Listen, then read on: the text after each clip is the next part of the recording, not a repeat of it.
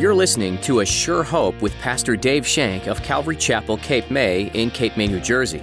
Join us as Pastor Dave teaches verse by verse through God's Word.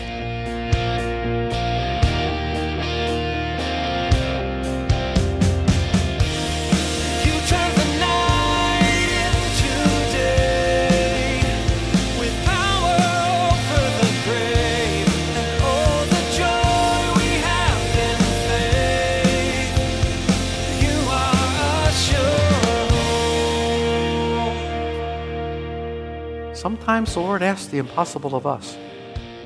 Sometimes the impossible for us that the Lord asks us to do is to simply believe in the time of adversity. Believe when all the circumstances are stacked up against you. Your marriage is falling apart. You're being fired from work. You can't find a job. You have no money to pay the bills. Your kids are going crazy. All kinds of stuff has happened in your life. And he says, trust me on this. I got it. Does it seem like your life is crumbling around you? Is it hard to believe God is for you? Today, Pastor Dave urges us to put our present and future in God's hands and know that He has it all in control. If we trust in the Lord and keep in step with Him, He will direct our paths and give us a future filled with hope. Now, here's Pastor Dave in the book of Acts chapter 19 as he begins his message. Do you believe in miracles?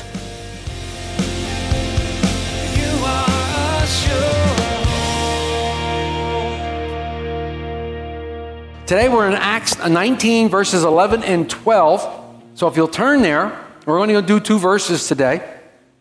Now God worked unusual miracles by the hands of Paul, so that even handkerchiefs or aprons were brought from his body to the sick, and diseases left them, and evil spirits came out of them, or went out of them. Today's message is entitled, Do You Believe in Miracles? Now, before I talk about this or ask you to answer this thing, maybe we need to discover just what constitutes a miracle. A miracle might be different to different people. What's the definition of a miracle, you might ask?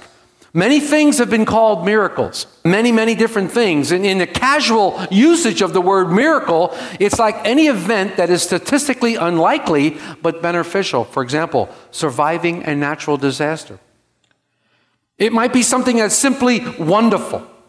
It might be a wonderful occurrence. It might be something like the birth of a newborn.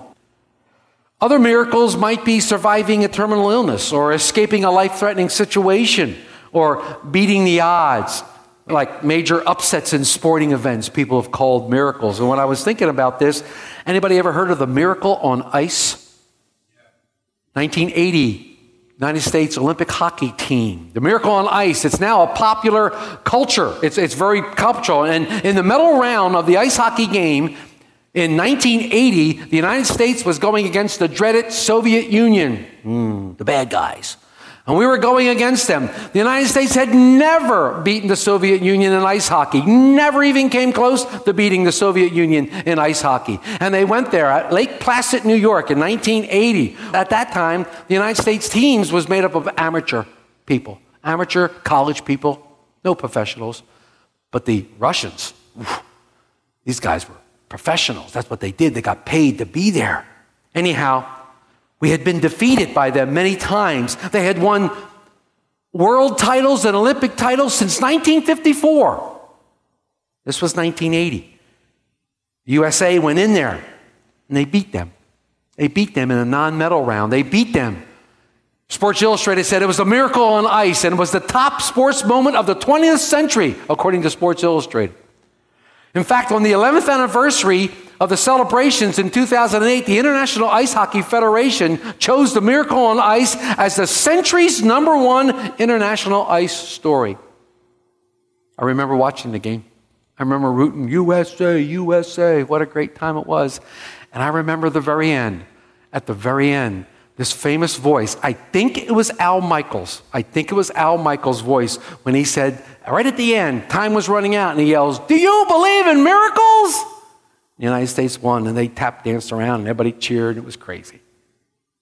Was that a miracle? I guess it was to some. They had never beaten them before. They beat the odds. Does it constitute a miracle? Well, it depends upon what your definition of a miracle is. To them, I'm sure it was a miracle. According to our friend Webster's 1828, a miracle is literally a wonder or wonderful thing. Well, the United States beating the Soviet Union in ice hockey, that was a wonderful thing. It did great for patriotism back in the 1980s. Also didn't do bad for ice hockey. But as the definition continues, a miracle is an event or effect contrary to the established constitution and course of things. Or it's a deviation from the known laws of nature, a supernatural event. This leads me to another definition. A miracle is always or could be attributed to divine intervention. In other words, a miracle is an event which is orchestrated by God. As I stated, a miracle is sometimes thought as a perceptible interruption of laws of nature, and some suggest that God may work with these laws of nature to perform what people see as miracles. Some theologians say that with divine providence, God regularly works through created nature, but yet he's free to work above or whatever he wants to do. I believe that those things we talked about as being statistically unlikely, like surviving a natural disaster, or even the wonderful occurrence of childbirth, surviving a terminal illness, or escaping a life-threatening situation, I see these as supernatural events, and I attribute them to divine intervention. I believe in my heart that it's a minor miracle that Lou and I are here today. Driving home late last night, close to 9:30 or so, we're coming to the last rest stop on the parkway coming down. I'm in the right lane because there's a car right here that I'm going to pass. There's a cop car over here who has stopped somebody for speeding. We're coming up to the entrance of the rest area. I take one look at the cop car and I look up, and this car over in the right-hand lane says, "Ooh, I'm going to the rest area." Shoom, right in front of me. I tapped the brakes, the car swerved a little bit, and I said, "Did we just almost hit that car?" And Lou said, "Yep." We didn't. Here we are. Is that a miracle? I believe God's hand was on it. I believe God's hand was there. I was going 70 miles an hour in the passing lane. Wouldn't take much to make that car go out of control. I don't know. You be the judge. I believe miracles are happening every single day of our lives. There might be small miracles. There might be all kinds of things. But I think God is at work in our lives doing mighty, mighty, mighty things. And I think if we would just take the time to look at what he's doing and see these miracles, see these things that he's doing, we would have been encouraged in our faith. If you're born again and you have faith in Jesus Christ, is that not a miracle? Is that not a miracle that your life has been changed drastically by Jesus Christ and by the Holy Spirit? Listen to what John Corson said about miracles. He said, quote, "The Lord is too big to be boxed in by theology or intellectual capacity of finite man. Thus, there is an underlying element of mystery about him and about his dealings that we cannot begin to grasp or comprehend until we see him face to face," unquote. Pretty interesting. In other words, sometimes God works mysteriously. Sometimes he works in a mysterious way. Let me point one mysterious way out to you. In 2 Kings 13, maybe you know the story. Following the death of Elisha, some Moabites decided that they were going to invade Israel, and they were going to come in and they were going to ransack the countryside, doing this and doing that. Well, one of their friends died while they were doing this. Well, they didn't want to drag him around with us forever, so they wanted to dispose of his body. So they just happened to come across Elisha's tomb. It was the tomb of Elisha, where Elisha lay after being dead. And they took this body and they deposited it in the tomb and they went on their way. Well, guess what? The dead body they threw into the tomb, when it hit Elisha's bones, came alive. Can you imagine that? Thinking your friend is dead, you throw him in a tomb, and the next thing you know, you're tying up your camel and you go, never mind. God works mysterious in our lives. It's a total mystery, but it's a miracle nonetheless. Think about this. Is there anything too hard for God? Is there anything impossible for God? If you believe that there's nothing impossible for God, then you must believe in miracles. And that's what God does. God does the impossible. God does the impossible. Look at our text today. And we're going to try to keep everything in context. We see the Lord working miracles through the hands of Paul. In verse 11 it says, "Now God worked unusual miracles by the hands of Paul." Notice that Dr. Luke writes a specific word here. These aren't just miracles, they're unusual miracles. The New American Standard says God was performing extraordinary miracles by the hands of Paul. I like that. Extraordinary. They were different. I mean, to me, a miracle's a miracle, but these were even different than that. The interesting thing as I studied this is that, you know, my love for the Greek. And when you study the Greek language, it makes things seem much more exciting to me. The word used here for miracles is none other than the word dunamis. It means miraculous powers. Miraculous powers. Where have we heard that word before? Oh yeah, Acts 1 verse 8. Jesus described it when he promised the Holy Spirit would come upon them with power. Let me read it to you. "But you shall receive power," dunamis, "when the Holy Spirit comes upon you, and you shall be witnesses of me in Jerusalem and all Judea, Samaria, to the end of the earth." In verse 11, we see God doing the miraculous by the hands of Paul. Now, we shouldn't be surprised at this. In the book of Acts, many, many, many miracles are recorded. Dr. Luke takes great pains in recording these miracles in the exact way that they happen. I mean, it's pretty neat. We started back in Acts 2:43 when it says the apostles were given the power to do many signs and wonders. It's pretty cool because if you go with the Greek word for signs and wonders, it's semeion, meaning supernatural miracle. They've been given the powers, the dunamis power by the Holy Spirit. Then we saw Peter and John come to the gate beautiful. They came to the gate beautiful, and there was a man who had been lame, asking for alms. And Peter, inspired by the Holy Spirit, filled with the Holy Spirit, reaches down and grabs this guy. He grabs him by the robe, and he said, "Silver and gold I don't have, but what I have I give to you. In the name of Jesus Christ, stand up and walk." And he actually lifts the guy up. And the verbiage in Luke says that as he lifted him up, the bones of his feet actually reconnected in a medical way, giving him the ability to stand and leap and jump. Wow. I wonder who was more surprised, the guy or Peter. I don't know which one. I mean, it must have been a fantastic time, but this wasn't done on a whim. This wasn't some promotional event. Peter didn't go on tour after this and go, "Hey, I got the power of hearing. Come on up. You need to be healed? Let's go. Come on over here." This was something that the Holy Spirit gave him to do at that time. It was something that he knew that God wanted him to do it because he sat there. God gave Peter this supernatural power and trusted him to do this. And Peter trusted him explicitly. Peter asked the impossible of this man. This man had never walked. Never walked. Sometimes the Lord asks the impossible of us. Sometimes the impossible for us that the Lord asks us to do is to simply believe in the time of adversity. Believe when all the circumstances are stacked up against you. Your marriage is falling apart. You're being fired from work. You can't find a job. You have no money to pay the bills. Your kids are going crazy. All kinds of stuff has happened in your life. And he says, "Trust me on this. I got it." What? Trust me. Surely there's got to be something I have to do. I have to go out and work and fix this thing and do this and do that. No. What you have to do is you have to trust me because I'm in control here. That may seem impossible to some people. That may seem impossible to some people because you know in your heart, I got to be able to fix this. No, sometimes you can't fix it. It's a no-fix situation, and only God can fix it. And when we trust in him, when we give him our lives and say, "Okay, Lord, I'm trusting you 100% here. I'm not sure what the outcome looks like, but I know according to your word, it's going to be good. So I trust in you." Then he says, "Okay, I've been waiting for that." And he takes over, and the miraculous happens. People are saved. Marriages are restored. Children come back from being prodigals. Jobs appear out of nowhere. Bills get paid. Finances don't seem to have a problem. Illnesses are healed. That's miraculous.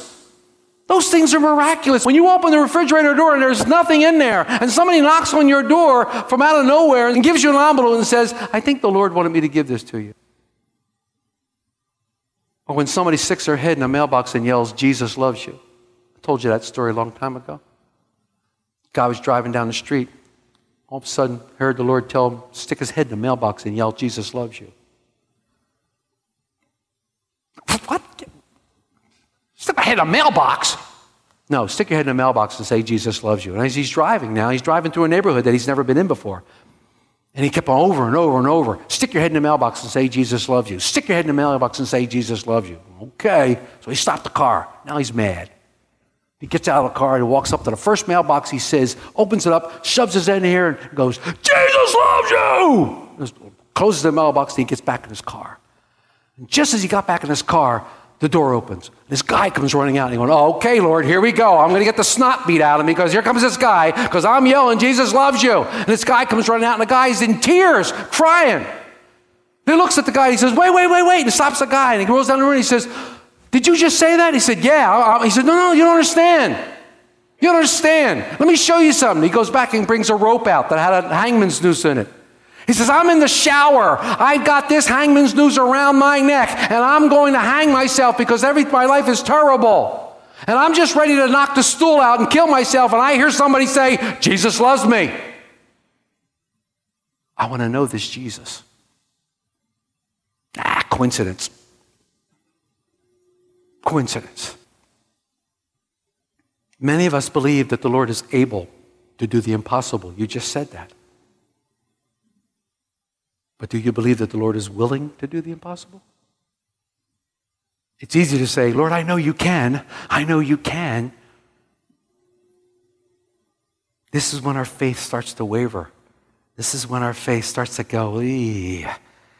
The trouble is often we believe that we will, but our faith wavers. We don't question his ability, but we question his willingness. Sometimes we just need a point of faith. Sometimes we need a little point of faith. A Corson said this, quote, God has given us certain physical expressions to help trigger our faltering faith. These are called point of faith. Let me give you a couple examples. What do they look like? Well, first of all, the laying on of hands. The laying on of hands.